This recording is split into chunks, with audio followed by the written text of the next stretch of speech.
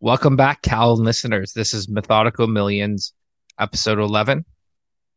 So, I want to thank all of you for tuning in today and happy Eid Mubarak for the Islamic folks out there. Thanks, John. We're recording on Eid, and Cal, do you want to tell our listeners what that is? Yeah, so we have a 3-day celebration after the month of Ramadan. It's a month of fasting. It's a very religious and holy month for Muslims around the world where people would fast for 30 days. Obviously, they would fast during the day and break their fast after sunset. So it's time to reflect on what they're doing, trying to do good. And it's kind of a detoxing month, if you like, and think of how others might be struggling and hopefully reflect on that for the rest of the year where they can keep on giving. Today is the first day of Eid at the time of recording this, so I appreciate it, John. Awesome, man. I really like that. That's a really cool perspective for anyone, really. So, today we're going to talk about leverage. And what makes this topic interesting is that it's a tool you can use in your toolkit that can help you focus your long-term vision and maybe at a multiple, at a percent that could make it more powerful when you believe the opportunity is right. And it's good because although it's a little bit more advanced, it is useful in the case of once you know the fundamentals. So episodes 1 to 10, we would say are the fundamentals of getting into investing. The future episodes are going to be focused on what's a little bit more advanced, what else is there. So, Cal, do you have a definition you like to use for leverage? And what are your thoughts on that? We actually use leverage in our daily lives, and it's something that is very, very powerful if used right.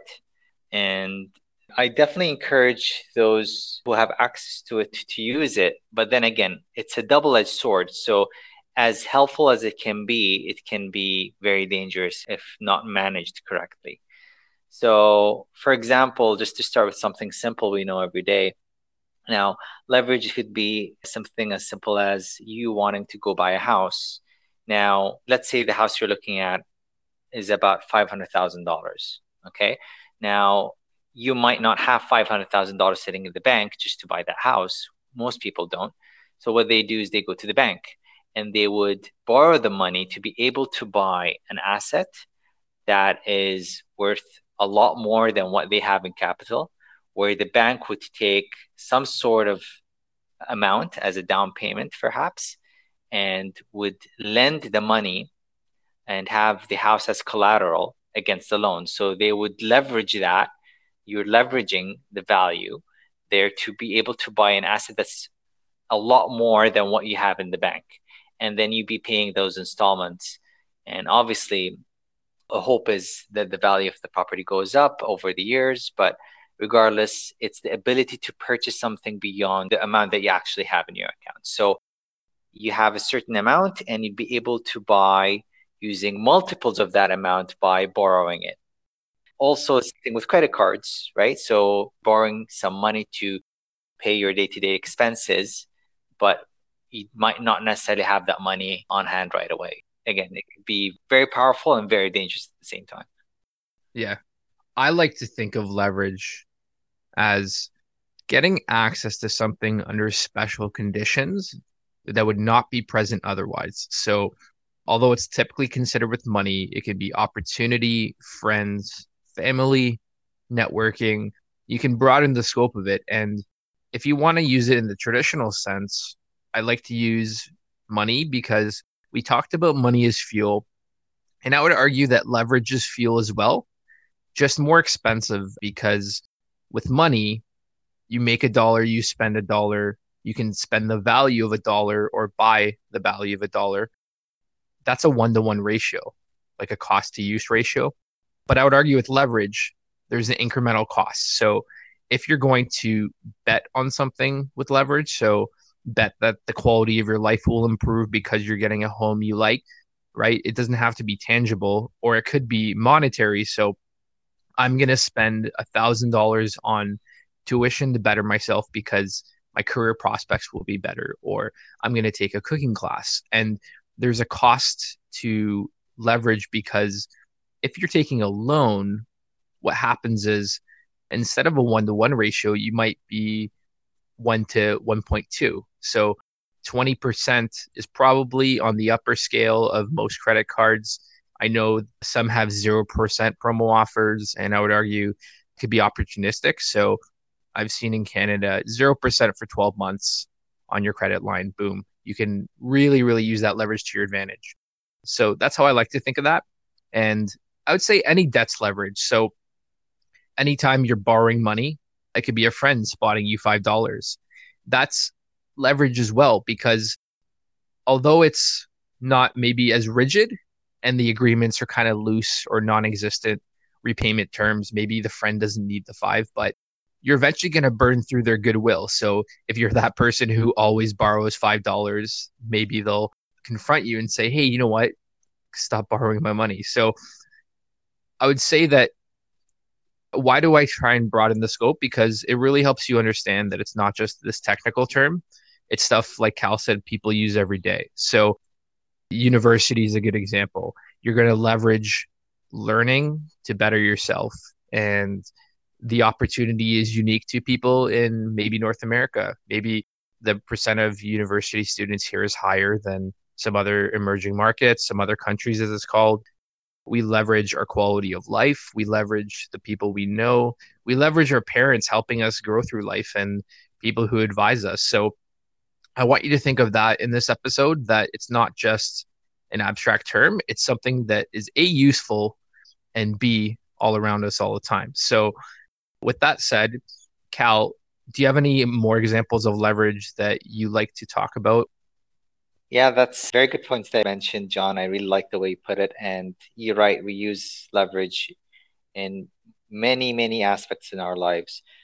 Again, just because I refer to them in monetary terms, that's not the only way we're using leverage. But for the sake of sticking to that, in this example that I have is maybe you have a credit card and you want to use that leverage. Now, the advantage of that is people think that if I have the cash, I would spend that money instead of borrowing it. And here's what I think is where if you can use leverage wisely, it can help you actually contribute to the growth of your wealth, right? So the point is when you use leverage, you're able to take a certain amount of money that you believe that if you invest it into yourself or into the business, into your investments, get an outcome that would be more fruitful, that you'd be able to outweigh the interest costs of using the leverage. So by borrowing this money, obviously it's not for free. You'll be paying some sort of interest in some way or the other. So you believe that if I borrow this money, whatever I end up doing, let's say putting it towards my education so I can go to school and then finish and work in a field where I can pay my debt, and hopefully the job I get would outweigh the cost of the interest that I borrowed. So that's again a form of leveraging, that you feel that you're investing towards something that would hopefully pay you in multiples towards that loan.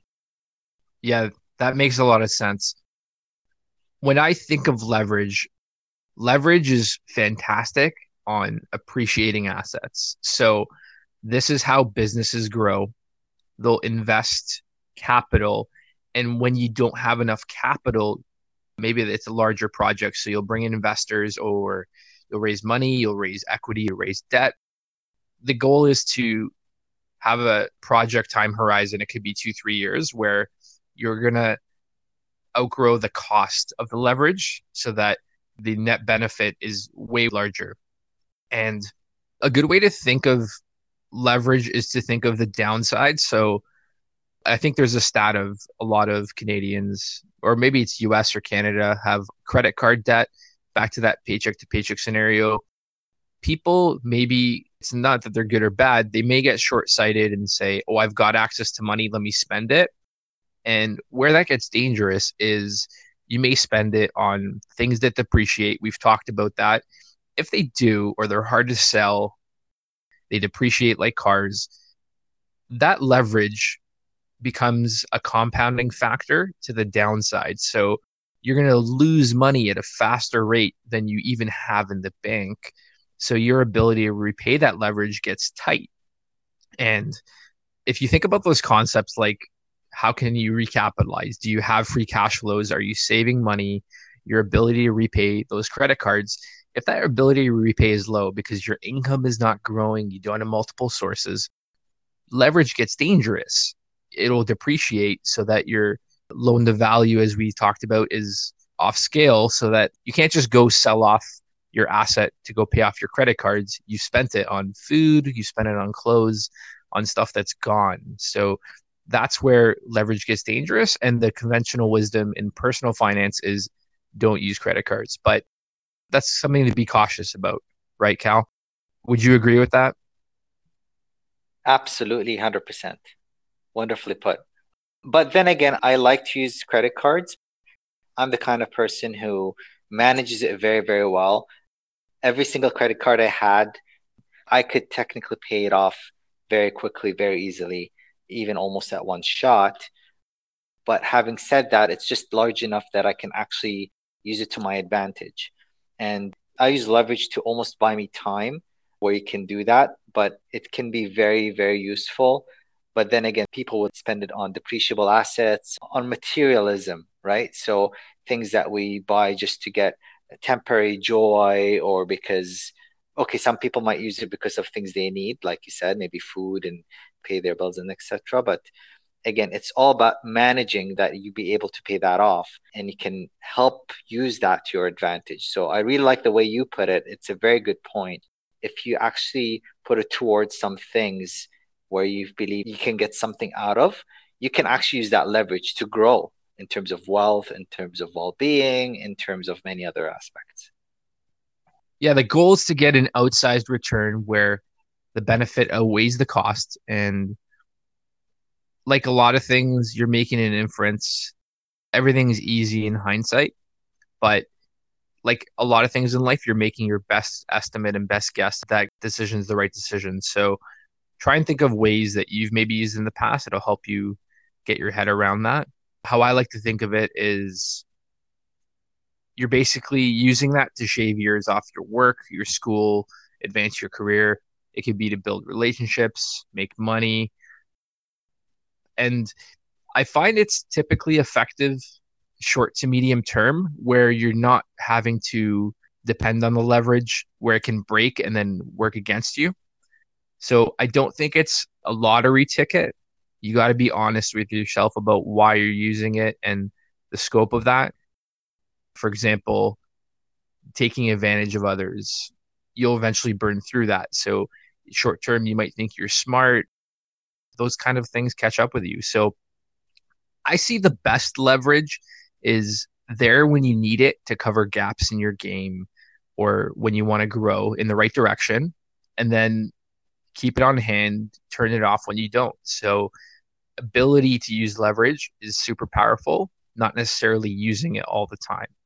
And that's why profit taking, as we talked about, is important because if you're leveraged, you made some money, you can settle down that leverage. It doesn't go away and you can redeploy it in the future. So build up cash, move up the ladder so that you can grow in life and then you're not always living paycheck to paycheck. Because I remember Cal talking about this people that could be over leveraged. You make $200,000 a year and you seem to never have money. So that's probably a case of over leverage. And you make more, you spend more. You could be running in a cycle of poor financial habits. Here's a good analogy. So think of leverage as we talked about fuel, but like a race car or a rocket ship. You're not always going to max out the race car to the max. You got a nice car at home. Sometimes it's parked in the driveway, available for use, but not always redlining. It's not always max power speeding on the highway. And to me, that's a good way of thinking of it because you use it when you want.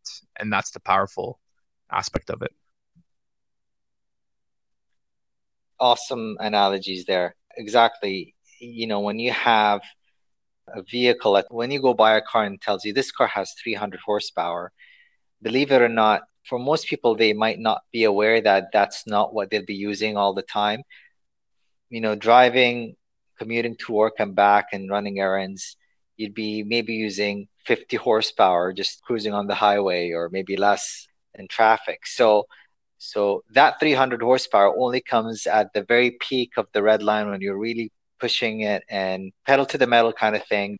And for the top range of that RPM gauge on your car, that's where you make 300 horsepower for the last 3-4 seconds before it shifts to the next gear. So you do have access to that power, but you only use it when you need it. When you overtake because maybe a slow car or whatever the case might be, you have access to that power, but you're not always going to use it. If used wisely, that could be very, very, very powerful. I'm still learning a lot about leverage day by day, and it's even in terms of investing and trading, there's quite a lot of access to that. And for those who start, perhaps maybe I recommend not to use leverage at first to educate themselves to understand the ins and outs of investing before using it, because you don't have to use the entire leverage that's available to you. You can use part of it at certain times, and then you have access to the rest of it at other times. And there are times maybe it's not suitable to use leverage. You have to gauge it based on, is it worth doing it here or there? And it's very, very popular in terms of real estate. You can see people who buy a property, they rent it out, and then they end up having 2 properties, 3 properties, 5, 10, 20. And they might not have that money in the bank, but what they're doing is using the leverage that's available to them through asset appreciation of their existing assets, and that way they could be able to expand and get other loans and buy more assets and keep on growing that way. So that's basically a form of using leverage to your advantage. Yeah, I think real estate's the most common example. I have a client who is really into real estate, and I remember them telling me something. So it was, you own a home that's your primary residence, and he said something that really stood out. It was, you buy another home, a new construction build, and it might take a year and a half for that home to be built. What you actually do is you're paying your existing home, you got the mortgage, that's your leverage.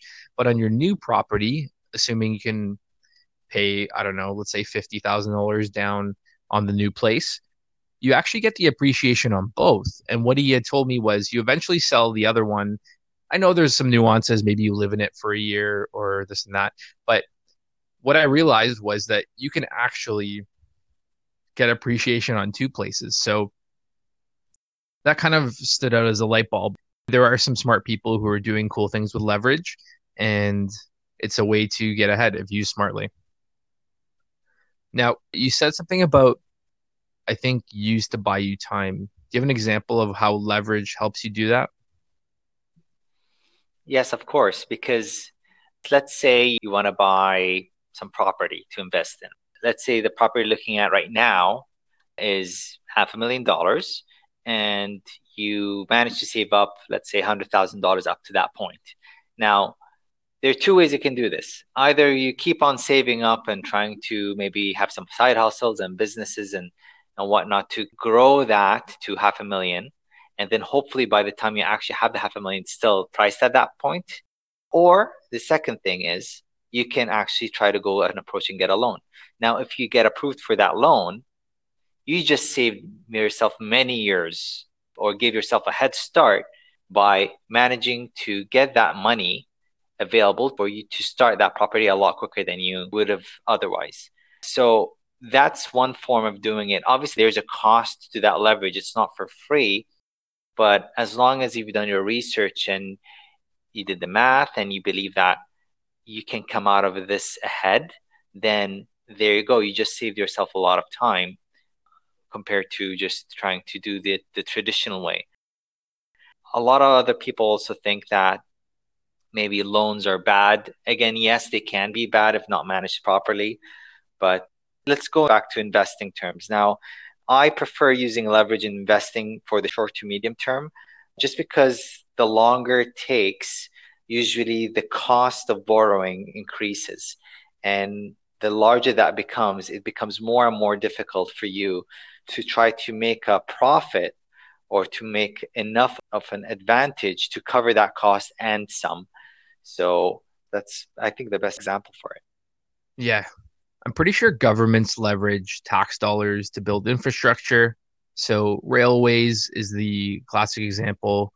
The interstates in the US to connect states, I think it was in the 40s or 50s. And it's very, very common for governments. So as you scale projects, you're on the size of a government or a country, or maybe an emerging business that's really, really booming. Leverage is always used. So understanding it, I believe, is important. And don't be afraid of it. Get to know it and use it to your advantage. I think we'll wrap it up there for today's episode. Hopefully, that gives you some fundamentals on that to go do your own research. So, I want to thank all of you for tuning in. This is Methodical Millions, episode 11. You can follow future episodes at methodicalmillions.com or info@methodicalmillions.com for episode feedback. Thanks, all.